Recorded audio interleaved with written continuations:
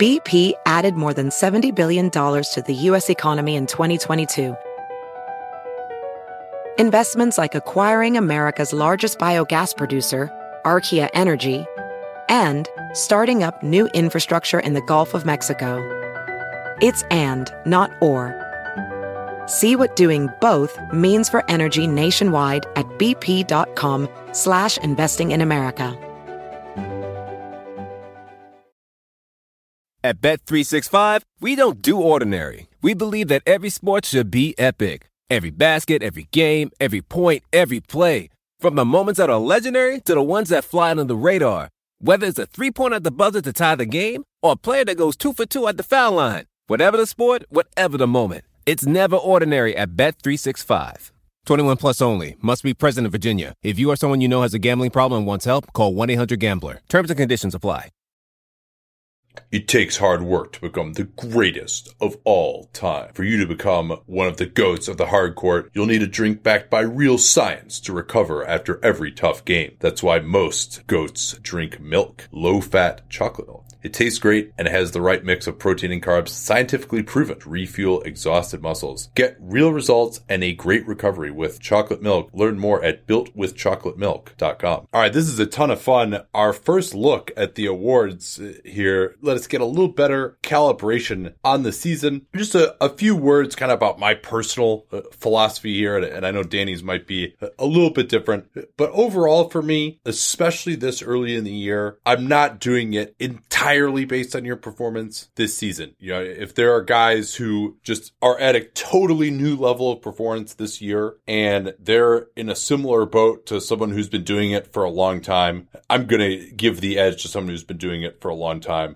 But with the caveat that for some of these guys, if they keep it up all year, they absolutely will be in the conversation and maybe a little bit higher. But you try not to give too much weight to fluke months here, though, you know, this is a regular season award right now. I just try to say a little bit more of who I just think overall is a better player with the better track record of performance. Is there anything you wanted to add kind of about your general philosophy here, Danny, before we get started with MVP? So I see it a little bit different in that for me, past performance is a tiebreaker, but they're very rarely ties to break. It has to be two guys that have basically identical profiles. And then the other big difference between us, which is not as relevant for MVP, is that for things like All NBA, for me, quality is more important than quantity as long as the quantity is sufficient. So I've had this with Chris Paul. I've had him higher in other years. And so you'll see that on my list, and that's why. Yeah, I think that'll be most prominent with, say, Steph Curry this year. Although, you know, he does seem to have these injury issues every year. At some point, you have to factor that in. But let's start here with MVP. Like I was saying with Steph, I think he's been the best this year on a per-play basis, but he's only played 12 games. He's not coming back until Saturday, and he was actually trending in the wrong direction before that. You could argue that his shooting was unsustainable. I mean, he was playing at a level even better maybe than he had been in that 2016 regular season for a time there. So he's really out of the discussion to me. Here are the names that I just generally considered at this point in time. Giannis, leading the league in PER. He's probably got the second most defensive value behind AD of the guys who are in these conversation. He's 10th in RPM, but he's 4th among those who are legitimate contenders in my mind for MVP.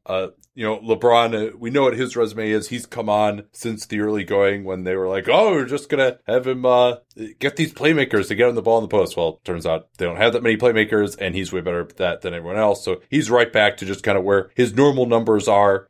Joel Embiid has been, you know, averaging 28 points a game, and he has been fantastic for the Sixers team. AD, the fact that he's missed a few games has been rough, although that certainly has thrust his value to the team into stark relief. Kemba Walker is probably the only guy who's really crashing this conversation for the first time right now. He's been awesome for the Hornets, and maybe if the Hornets had played to their point differential, he'd be getting a little bit more buzz just in terms of his overall performance this year.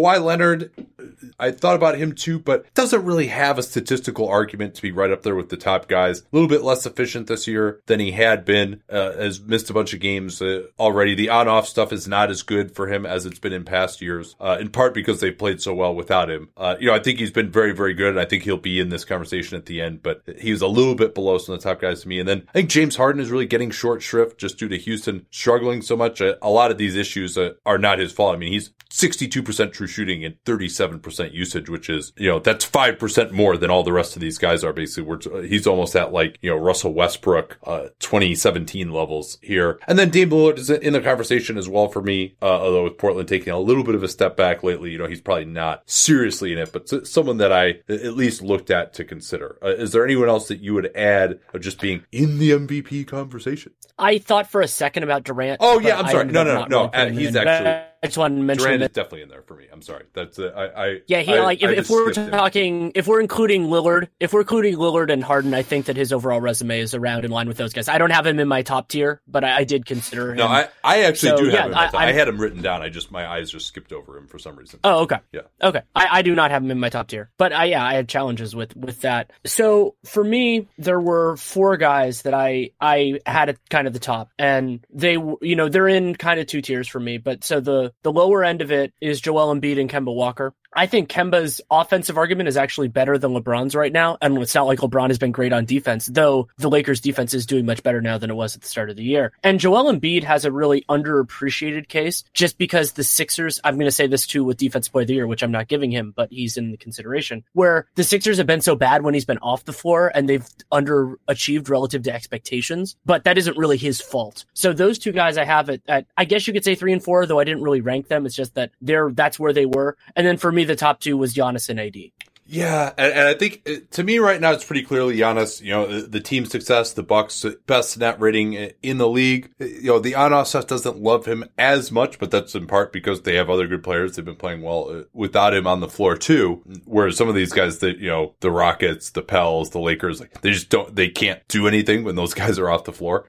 So I'm not going to penalize Giannis for that. He's still pretty high up there. As I mentioned, I think second most defensive value behind AD. I guess maybe you'd say Embiid is probably higher than him as well in this conversation. And so I think when you look at both the team success and his individual numbers, he's shooting 65% from 2, and he's on pace to make more than 10 2-point field goals a game, which hasn't been done since Shaq's years in the early 2000s. The only other thing that's really dragging Giannis's numbers down right now, he's 6 out of 51 on 3-pointers. And I was like, that's got to be unprecedented. So I searched it. Only 2 other players over even a full season have shot 12% or worse on 50 3-point attempts or more. That was Dennis Johnson in 1987 and DeMar DeRozan in 2011. That's it. So he is clearly, I was at the game that they played against Denver 2 Monday nights ago, and he was missing these shots, but I think he was like 0 for 6 in that game, and he clearly has a mandate to shoot them. And I actually think, they're winning games. I actually think that's a good thing. He needs to get there eventually. He hit some okay in his warm-ups, and clearly there's sort of a confidence issue going on in games, but I think he just needs to keep bombing and get over it. Now, if they get it in the playoffs, maybe that changes. If you're talking about over the course of the regular season, 20 out of 200 from 3, that's like almost 2 full games worth of possessions that you're just wasting on a shot you have no chance of making. But I think he needs to just get the confidence to shoot these, and his teammates, the team seems to really be empowering him to shoot it. And, maybe we'll reach a point where he just stops doing it. But I think he has to get that part of his game. And he said he had more confidence in his game last year. He shot 30% last year. So, I think he can at least get up to semi-passable here. But I just thought that it's fascinating. Those statistics are nearly unprecedented. Yeah. And the other point, you mentioned this briefly, but I think it's worth getting into a little bit more, is that Giannis has a lot more defensive value than he has in prior years. I think he really has helped the team there. And I think you're actually undercounting how good he's been in previous years by saying that. They defended well with him on the floor last year too. Well, yeah, they defended well with him on the floor, but I think he's been a more important part of that. But so what I'm saying here is that the margin between him and AD defensively, there is one. I think Davis has been a meaningfully better defender than Giannis, but that margin is tighter. And so then the offensive value comes in. And then also the fact that Giannis has played in more games. I think that's, it would be a tougher argument for me. It'd be a closer argument if those guys had played similar minutes. And we're talking most valuable player. So the amount of time you were on the floor is value. And that's really why, a big part of why it's as clear a case as it is for me at the moment. How do you feel? So I had Kemba and Embiid in either order as my 3 and 4. Do you agree or disagree with that? Kemba, I just don't have as high, again, just based on the fact that he's really at this, again, this new level of performance here. A lot of that is based too on what I perceive to be some unsustainable shooting from outside bad. And again, if he keeps this up all year, I promise you, Hornets fans, he'll be right there in the conversation for me. But I don't really have him as close. No, actually, I think this will surprise you. My number 2 guy is Kevin Durant right now. And interesting. I think he's brought more defensively lately. Not as much to begin with, but I mean, this team is so limited when Steph Curry is out, and for him to be putting up the numbers that he has been, it has been really impressive. A lot of that's been this recent surge, and part of this too is who I think is a better player. That's a little bit of a tiebreaker at this point. And AD would probably be above him again if he hadn't missed a couple of games here, and been kind of limited in some others. It's just hard with the Pels being 500 right now. And actually, James Harden, I still think is being underappreciated here. I mean, he's having pretty much the season he did last year. He looks a little fatter. He's not hitting his layups as well. But when you look at the overall statistical profile, he's pretty much right there again. And so much of the Rockets' struggles have just been Michael Carter-Williams and Carmelo Anthony and just having absolutely zero depth. Chris Paul being out of the lineup. I mean, he's carrying a team that has like 5 available actual NBA players right now, and putting up some big numbers, but he hasn't lost his efficiency in that. So he would probably be my number 3. So I think I would have it as. Oh, yeah. Can I make a quick Durant point? So Durant, when Curry is off the floor, which is now a meaningful sample since Curry's missed so much time, he has a 36-6 usage, which is in that Harden Westbrook range, and he has 60% true shooting. And the Warriors' offensive rating is 112.4, so that's not bad. It's not insane like it is when those guys play together. I mean, that's better than not bad. I mean, that's still very good. Yeah, that's very good. Yeah, it's very good. And so that's a pretty good argument for Durant. I think his defense has been very hit or miss. He's such a bellwether for this team. But I mean, it's not like Harden's bringing defensive value too. So yeah, I would definitely have Durant over Harden. I just have both those guys below Embiid. But yeah, maybe I should consider moving Durant into that mix with the other 2 guys. So what was your top 5 here? I didn't do a rigid top 5, but so the 2 I had in particular order, Giannis and AD, and then I'll say, let's do Kemba, Durant, Embiid. Those guys they're all really close together. I don't really have a specific ordering. And then Harden, LeBron are my also considered. Both those guys have good cases to be in the top 5. I just don't like their arguments as much, mostly because those guys are also offense only. And yeah, I mean, Harden is number 1 in offensive RPM for what that's worth. Yeah. And so for me, I had Giannis first, and I think that was actually, when it came down to it, fairly obvious at this point in time. Part of that is the team success and stuff like that. I'm not saying it's going to be obvious at the end of the year. KD second, Harden third, LeBron fourth, and probably AD fifth at this point in time. But this is below Giannis. I think it's very hard to find much separation because so many of these guys are playing really well on teams that aren't doing incredibly well. So it becomes kind of difficult there. You really have to parse into the numbers a lot. All right, we'll get to first team All-NBA momentarily here. But I want to tell you about a new way to invest with roofstock.com, which lets you buy, sell, and own investment properties the way that pro investors do to start earning passive income right away. Everyone knows that real estate is a great way to build personal wealth. You can diversify your investment portfolio, but it's obviously complicated, especially if you don't live in the area. If you live in an area where you have some extra income and you want to buy property elsewhere, it's certainly something that you can do, but are you going to drive to another state to try to find a property? That becomes very difficult. Instead, with Roofstock, you can invest in single family homes across the country with as little as $20,000 down. You can view inspection reports, take a 3D tour.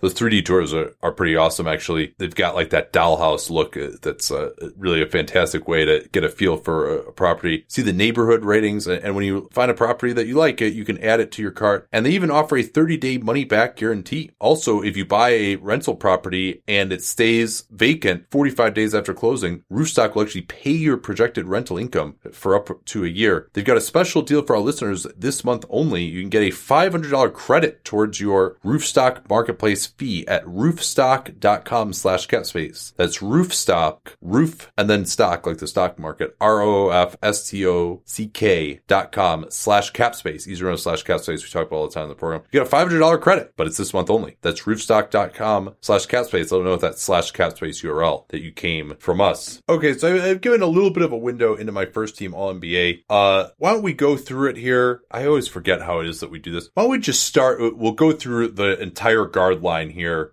First, second, and third team All-NBA, and then other guys that we considered. So we can start there, I think. Okay. Yeah, I think that's a good way to do it. So for me, Stephen Curry makes first team because he's been, to me, the best guard in the league when he's been healthy. He's played enough for me to be over the line. So Curry's one. I already had Kemba. He was the only guard that was mentioned in the highest part of my MVP conversation. So he's the other guy on the first team. Second team is the other two guys I think have pretty good arguments, Harden and Lillard. Lillard, Kemba is actually a closer argument, I think, than some people think. Those guys are all really, really close. I have no beef anywhere in there. And then for the third team, Lowry to me was the next best guy. Like that one was pretty clear. And then I considered Kyrie, I considered Victor Oladipo, and then there are a few other guys that are kind of on the fringes of it, depending on how you're counting positions. And I ended up going with Oladipo. I just think he's been better than Kyrie overall this year, and he's been, more important to Indiana's success than Kyrie. So he got the last spot, but I mean, it's splitting hairs between those guys at this point. Yeah, for me, on the first team, Steph just hasn't played enough. I mean, half the season, it just there has to be a penalty for that at some point, even if he has, of course, been incandescent while he's played. So I had to bump him down to second team. I had James Harden on my first team, along with the aforementioned Kemba Walker. Curry and Lillard on the second team. I thought then you get to the point where Curry was just so much better on a per-play basis than the guys on third team that I had to have him on second team. And, he's coming back. He's not out for the year. So kind of looking forward a little bit here, you can start to project that he's at least going to be at that level. And then here are the other guys that I considered getting into third team. Kyrie Irving and Kyle Lowry. Those are the two guys that I picked. I mean, Irving, again, getting some bad pub due to his really rough start to the year. The fact that the Celtics have been such a train wreck offensively, but overall his advanced numbers are actually pretty good. 23 PER, 29% usage. A little lower in true shooting than normal, 57%, but part of that's dragged down by that tough start to the year. So I think he's just a better player than some of these guys below him. The other guys I considered, Russell Westbrook, he's only played 12 games and he's got 51% true shooting. Really hard to put him in there. It's really been OKC's defense that's been carrying them so far. Chris Paul hasn't been quite the same when he has played, and he's missed a ton of time with suspension and injuries now, so he wasn't really quite in the conversation for me. DeMar DeRozan has been getting some pub, but he's a bit below average true shooting, and he has been a big part of why the Spurs finally have fallen apart defensively here. Just his inability to adequately guard wing threats on the other team and be a good help defender, I think has really hurt the Spurs a lot. So he was kind of below the conversation for me as well. Victor Oladipo, not as efficient, only 53% true shooting this year. Pacers have stayed afloat without him, which they had not in past years, and he's missed a fair amount of time as well here. So again, pretty clearly below Irving and Lowry for me. And then Mike Conley was someone else that I thought about, but the Grizz offense is not amazing. I looked at their on-off stuff. It's not one of these things where it's like, oh, they're really good when he's on, and then when he goes off the floor, they can't score at all. They're pretty low even when he's on there. And he's below the league average in true shooting. So again, a very valuable player, especially on that team. Excellent defensively, but not someone who's quite up there with the top guys. And just a word on Lowry. I mean, advanced numbers again are amazing for him. He's leading the NBA in assists. He hasn't become quite the scorer that he was, or just his usage is actually below 20% now. So I would understand the argument just his role just isn't big enough to be part of this conversation. But I do think he provides a really important spacing element for this team as well. He's bombing some really deep threes. Been very efficient again this year, and obviously the assist rate is leading the NBA in assists by a mile. I think he has like 40 more assists than the number 2 guy right now. So let's move to the forwards here. Why don't you just say who you've got here among your first team forwards? Okay, so in the forward line, I have Giannis as my MVP, so obviously he's there. And then I went with Kevin Durant over LeBron. I just think he's been better overall, especially when you count in that he's been better defensively, and he's had to shoulder this heavy burden, which is unusual, but he's been better overall. Then LeBron is the easy pick for the top second team spot. And then it gets open at that point, and I considered a bunch of different guys, but for me, the two that separated were Paul George and Kawhi. I ended up going with Paul George over Kawhi because, Kawhi hasn't been there all the way, and then also OKC's defense has been completely ridiculous, and I think Paul George is a part of that, a meaningful part of that, of course. Not that Kawhi is any slouch, obviously, but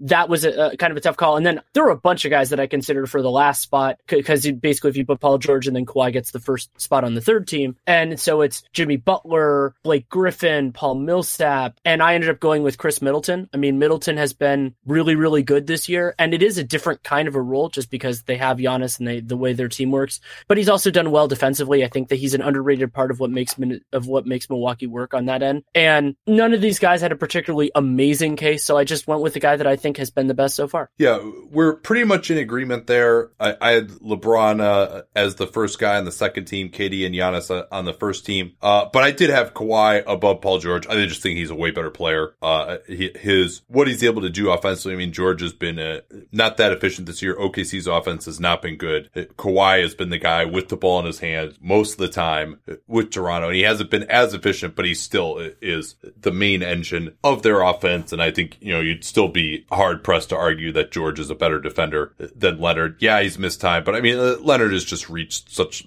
higher levels of performance in his career than George. He's just clearly a better player to me.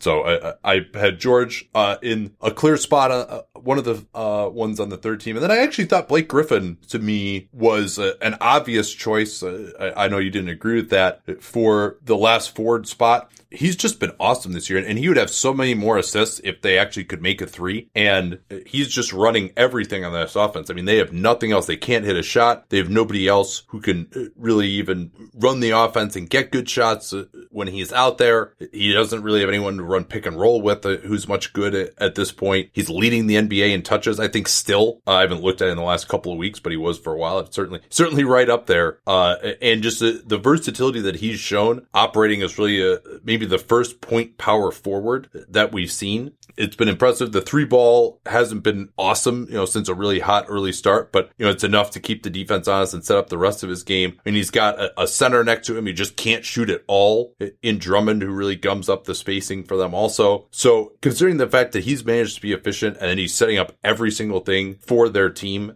I don't hold and he's been a part of a solid defense as well. A better than expected defense. So I thought he clear was ahead of Middleton, who just doesn't have as big of a role to me. I mean, he's spacing the floor. He's been very valuable. He's been solid, but not great defensively. His shooting has regressed a little bit too. I mean, I want to see where he's going to be at the end of the year. This is another one of these guys who just has reached a totally new level. And I'm like, all right, I'm not going to quite believe in this yet. I understand the argument for him, especially with Milwaukee's success. Other guys I considered Butler, but the games that he missed, the Minnesota drama, I mean, he basically was sabotaging his entire team for more than half of the season at this point, so I couldn't really get him into this conversation. Draymond Green obviously has missed too much time. He's another guy who's usually in this conversation. And certainly Danilo Gallinari and Tobias Harris deserve some discussion here. Another perennial contender for this, LaMarcus Aldridge has been awful this year. He's got 49% true shooting, so he's not really in the conversation to me. Let's go to center now. This is amazing that there were actually I felt bad having to cut one of my centers because I would have actually put one of them on my third team instead of the last forward spot, which you gave to Blake Griffin. I have no opposition to Blake Griffin. I think one of the things there is that their defense is basically propped up by horrible opponent 3-point shooting. It's kind of the opposite of their own offense. But they're also not allowing very many threes. But do you give Blake Griffin credit for that? Well, I said he's part of a good, he's at least not hurting. Yeah. Them. I said he's part of a good defense. I didn't say he was driving that. Yeah. Anyway, it's a close call. I understand why you feel differently. I specifically chose the words. So let's go back to specifically chose the words that I did to try to express the idea that, he wasn't hurting them defensively. Not that he's driving, but fascinating there. I know. So Anthony Davis is the first center. I mean, I don't think there's much of an argument there, and he is a center this year. That's pretty unambiguous. Then the next three guys are all really tough. I mean, it's in some order. It's Jokic, Embiid, and Marc Gasol. All of those guys have been fabulous this year. They all have different arguments. I had Embiid in my MVP conversation because I think he's provided more value on both ends of the floor. And amazingly, he actually brings a lot of value because he's played so much. He's been on the floor a lot. Hasn't missed much time. I think he's leading the NBA in minutes right now. In minutes. Yeah, he's either there or close to it, which is remarkable. So I had him second. I think that he's been the best of those three. And then Marc Gasol and Jokic it's just a tough call. I mean, Jokic is doing better defensively than I expected. He deserves a lot of credit there. But Marc Gasol is better defensively. And Jokic is obviously more important offensively and has been better. But for me, I guess what the tiebreaker, if we want to call it that, for me was that center is still a defensive position for me. And if those margins are close, I'm going to go with the guy who's better on the defensive end because that's more important for me. But I have Jokic. You could put him second team and I wouldn't fight it. Yeah, I had Jokic above Gasol, who is my third guy, or I'm sorry, my first guy out was Gasol. I just think Jokic is a better player. I think, his passing, again, he's the best passing center of all time. The defense has gotten a lot better. It's interesting that Gasol is the example that people always use to say that, hey, Jokic actually can get there defensively. Now, part of the issue is that, Gasol is 7'1". Jokic doesn't have like that type of size necessarily. And Gasol's done a really good job frustrating opponent bigs one-on-one. That's become an underrated part, or maybe a properly rated part of center defense because it hasn't been as important, but there actually are more good post-up centers now than there were a couple of years ago, so that actually need to get stopped. But I just think overall Jokic is better. I think Gasol, Memphis' defense is a little fluky, though Gasol deserves some credit for that. We can talk more about that in the Defensive Player of the Year part. But yeah, I agree it was incredibly close, but especially with Denver's defensive improvement, I think the gap between Jokic and Gasol is so high on the offensive end that I had to go with Jokic. So Gasol was in there. I mean, Nikola Vucevic, if you want to just look at the overall value that the guy has had this year, and that's it, like Vucevic probably should be, even higher than Jokic and Gasol, but I can't get there yet with him given where he's been before in his career. He definitely is trying harder defensively. I thought he did a pretty good job at the end of that game last night, for example, against Portland, although they lost that one. And then, his offense has been fantastic. There have been so many teams that just cannot deal with him. And I think he offensively this year has been better than Gasol and better than Jokic, I would say. But is that going to sustain with the 3-point shooting 40% on the type of volume that he has? He's been shooting a very good percentage on those little flip hook shots that he has no chance of getting fouled on. So he's very reliant on just, making shots away from the rim right now. And I'm just not convinced that's going to continue. I'm not sure that the defense can continue. So believe me, guys, same thing I said about Kemba, even more so about Vooch. Like, if he keeps this up all year and the Magic keep this up all year and they're around 500 and he's a big reason for that, like, he'll be right in this conversation at the end of the year. I couldn't quite buy it yet. And then, Rudy Gobert still deserves to be mentioned, but, the Jazz just have not had their typical numbers with him on the floor defensively. He really, to be an all-NBA center for Gobert, his offense actually probably is better than ever this year. The way he's putting pressure on the rim, he's got a ton of dunks this year, but it's still, they've got to be, best defense in the league type of level when he's on the floor. They haven't reached that yet. Al Horford has really fallen out of this conversation. And another guy who I think it kind of falls into the Vucevic category, Serge Ibaka at center, 24% usage, 62% true shooting. He's been worth easily that contract so far this year that was widely panned, including by us, that 3-year, $65 million deal he got in the summer of 2017. So, he's another guy. If he keeps this up all year, we can have the conversation about him. But at this point, still, it seems a little fluky early. So let's go to Defensive Player of the Year. There are a lot of guys that are worth consideration, and it's always hard with defense to apportion credit, especially this early in the year when a lot of what is happening can be attributed to randomness, like teams just missing shots and all those other elements. And I know RPM has Marc Gasol as the leader in the clubhouse, and I actually have him as my number one, but there are a lot of other guys. Like, I think that it's worth going through it. Anthony Davis has been great defensively. That's a big part of why New Orleans has fallen off so much when he's been off the floor. Also, his minutes are generally tied with Drew Holiday, who is also a phenomenal defender for his position. Embiid, I think, has an underappreciated candidacy. This is the same idea I've talked about before, of a guy that the team is way worse when he's off the floor. So then that's why their team defense isn't as good. But Gasol, why my biggest argument for him, even though the opponent field goal percentage at the rim is actually not great for him compared to some of the other centers, teams are shooting way fewer shots at the rim. It's a pretty significant drop in both frequency and efficiency when Gasol's in the game. And those are things that I think a big man can affect. We've talked about that with Rudy Gobert in prior years. I think that's true with him. And Gasol is benefiting. They have this really long starting lineup, but a lot of it, works because he's there and they can get things to the middle and those guys aren't getting good shots. So there are lots of arguments for other guys. I think that this is not as cut and dry as some people would say, but I still have Gasol as my number one. Yeah, I struggle with him. Obviously the numbers are good and Memphis' numbers are good. And Gasol's steal rate, which we looked at a couple of weeks ago, is just, unbelievable for a center. And he's so good at walling off penetration, very good individual matchup guy against opposing centers. but I couldn't quite go with him because I think he's just too slow. Like, he's got too many weaknesses against the best teams to me. Part of this has to come down to just who do I believe is the best defensive player in basketball, and I just don't believe that that's Marc Gasol. Whether the numbers over a 1.5 month sample say that or not, I just don't believe that. And so he's certainly up there for me. I think I had him second here. My pick right now was Anthony Davis.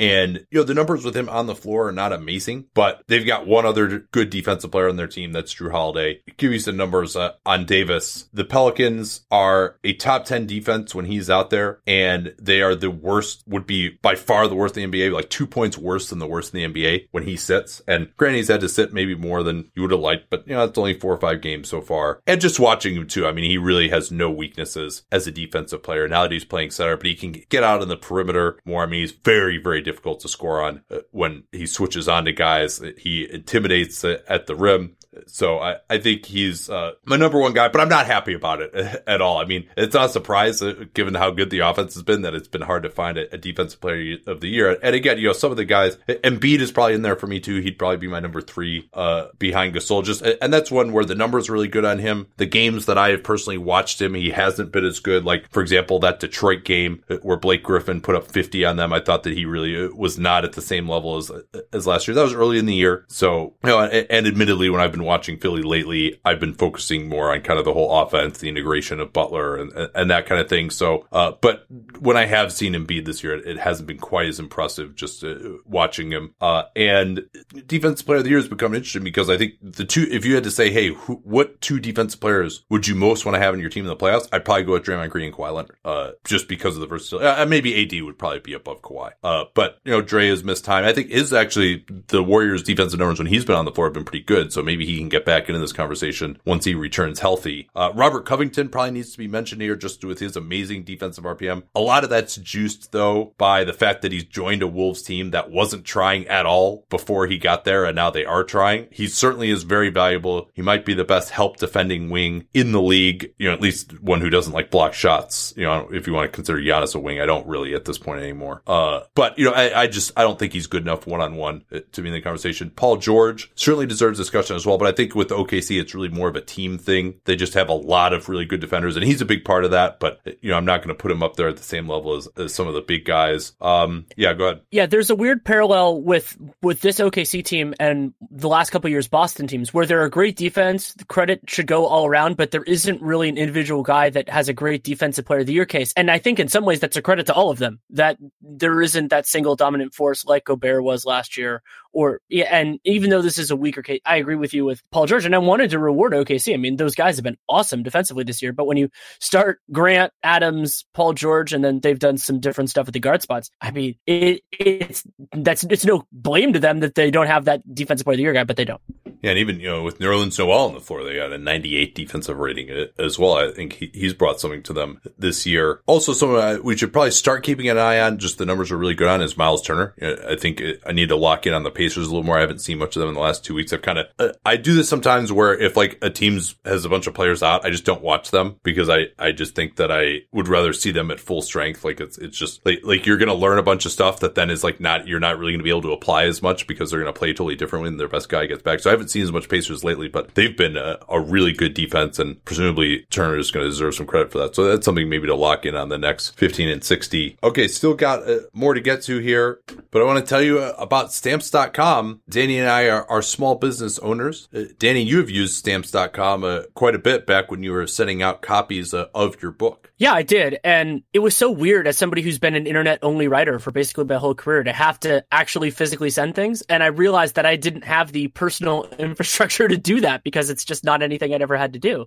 And so I use Stamps.com regularly to create shipments, to schedule them, because you can get pickup at your house, which is awesome. And so even though we have more flexible schedules than most people, I still got a lot of value for it. And if I worked a 9 to 5, like at an office, I would like Stamps.com even more than I already already did. Yeah, Stamps.com brings all the services of the U.S. Post Office right to your desktop. You can buy and print official U.S. postage for any letter, any packet, any class of mail using your own computer and printer, and then the mail carrier picks it up. It not only saves you time, but it saves you money. You can also print the right amount of postage every time. You never have to overpay by putting on too many stamps. Right now, you too can enjoy the Stamps.com service with a special offer that includes a 4-week trial plus postage and a digital scale. That's how you avoid overpaying for postage without long-term commitments. Go to Stamps.com, click on the microphone at the top of the homepage, and type in that familiar code CAPSPACE. Easy to remember, we talk about it all the time in the program. That's Stamps.com, enter code CAPSPACE to let them know that you came from us. Let's move to Coach of the Year right now. I thought it was pretty clear in my mind, Mike Budenholzer. Yep. I mean, and we had this question, I think that was on a mailbag, about whether this is Jason Kidd being a bad coach or Budenholzer being good. And we talked about how it's both. And I think he's really unlocked a lot, especially for them offensively. And I wanted to throw out another couple of people who I think are worth discussing, even though I think Budenholzer is the clear-cut number one right now. Doc Rivers has done a wonderful job with this Clippers team. He did a great job last year. I want to mention that. I think Nick Nurse, through the adjustments that they did, and they've had a lot of kind of injury stuff as well, just guys missing pockets of time, Ved Vliet's inefficiency at the beginning of the year, and then Dave Yeager. I mean, the different team this year. Some of that is De'Aaron Fox playing way better, but a part of it is that he's running this aggressive system and is actually balancing the minutes in the rotation, so these guys aren't passing out during games. So that's useful too. And so I'm sure Yeager will get more of a mention because a lot of this is always how a team does relative to expectations. Done a really good job as well. I think actually someone who I had in my top 3, I had Rivers number 2. It's Mike Malone. They're playing great defense right now. And yeah, he's done a really good job too. And you and I panned the extension that they gave him. And I still think this idea, you have to extend the coach, is overblown. Now, the counter argument would be, well, would they be playing this well if they knew he was potentially a lame duck and that he might be gone at the end of the year? You know, this idea that you can get your team to actually play better by giving the coach an extension, it's a little dicey to me. You always could have given him an extension now after they started playing really well this season. But nonetheless, I think he's done a great job. I didn't think he'd been that good until now, but certainly, I mean, this is a top 10 offense and defense. I mean, number 2 in defense. Nobody saw that coming, and it's starting to look more sustainable. They've been playing better defensive personnel too. He's been part of that, but I mean, to get Jokic to reach a new effort level, Jamal Murray has really improved on his watch as well. So I think he deserves a ton of credit there. So my top 3 were Bud, Doc Rivers, and Mike Malone. Billy Donovan deserves credit, I think, in OKC for keeping them afloat with, Russell Westbrook only having played 12 games, and, they still have the record that they have, very good numbers defensively. And trying all these dial-in and misfit toys at the 2 guard is really impressive too, because usually a single point of failure is a big problem, and they've gone through 6 different guys, and they've been able to stay afloat through that amazing defense.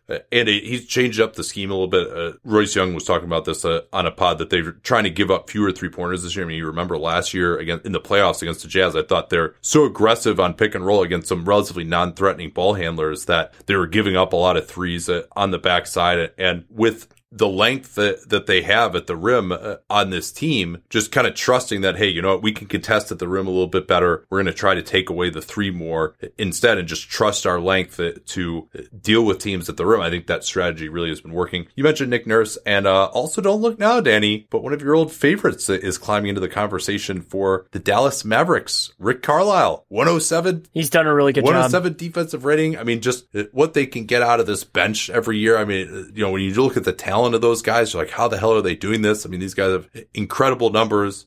So yeah, I mean, if they're over 500 at the end of the year, I mean, Carlisle's got to be right smack in this conversation for sure. All right, let's get to, for some reason, Rookie of the Year always seems like the most controversial to me, because everyone wants to believe it in their rookies and their projectability. I mean, I think a lot of bad teams, when they get a prize rookie, it's like, we've had nothing to cheer about, and now we've got this, and so you will respect our rookie. That kind of seems to be the mentality. But to me, I mean, Luka Doncic, it's not even close, not even worth discussing anyone else, even though people have tried to discuss other people. They have. I mean, DeAndre Ayton has wonderful counting stats. I mean, he's number 1 in PER. He's scoring the most points per game. But do we count the number of baskets that the other team scores? Is that a counting stat? Yeah, it is. And Ayton, I mean, he has the 2nd lowest block rate of any starting center in the league. It's, and that's Enes Kanter, so it's not exactly. And I mean, the Suns' defense has been awful. And then the biggest difference for me between these two guys, the differentiator, I mean, Ayton, he has a decent case in many other circumstances, is that Ayton is a dependent offensive talent and Luka Doncic is not. And that creates a much higher degree of difficulty. So Ayton has been assisted on 75% of his shots. Doncic, 28% of his twos, 55% of his threes. And you could say, oh, well, more efficient and all that kind of stuff, but somebody has to take on unassisted shots. You can't just have 75% of your shots as a team be assisted. That's not the way this works. And so he has a much harder shot profile. He has to set up other guys, something DeAndre Ayton does not have to do. And overall, he has done a better job at what he needs to do than Ayton has. And Ayton's job is less onerous than Doncic's. So I think that works there. And then the other guy, if Ayton's getting thrown into this mix, Jaren Jackson Jr.'s argument, even if you're going with the he's stats, a clear number 2 to me. Like, it's not even close. Yeah. I mean, I think Jaren's been, to me, he's been the second best rookie. And I mean, if we're talking, and that's really what this is. I mean, Jaren, he's miles better defensively and offensively. Shockingly, he's not that far off. And so, yeah, I would have Luka 1, and Jaren and Ayton have solid cases in other years, but they're going up against Luka, who is having this ridiculous year already and could even be growing from here. We'll have to see. I mean, Luka, you mentioned how many self-created shots he has. I mean, some of these step-back threes that he's shooting, 45% of his threes are unassisted, and his shot making is fantastic. He's not averaging like quite as many assists as you might think, but certainly as a pick and roll operator, he finds the open man when it's there. He's got a post game out. I mean, he's the best offensive player on a team that's over 500.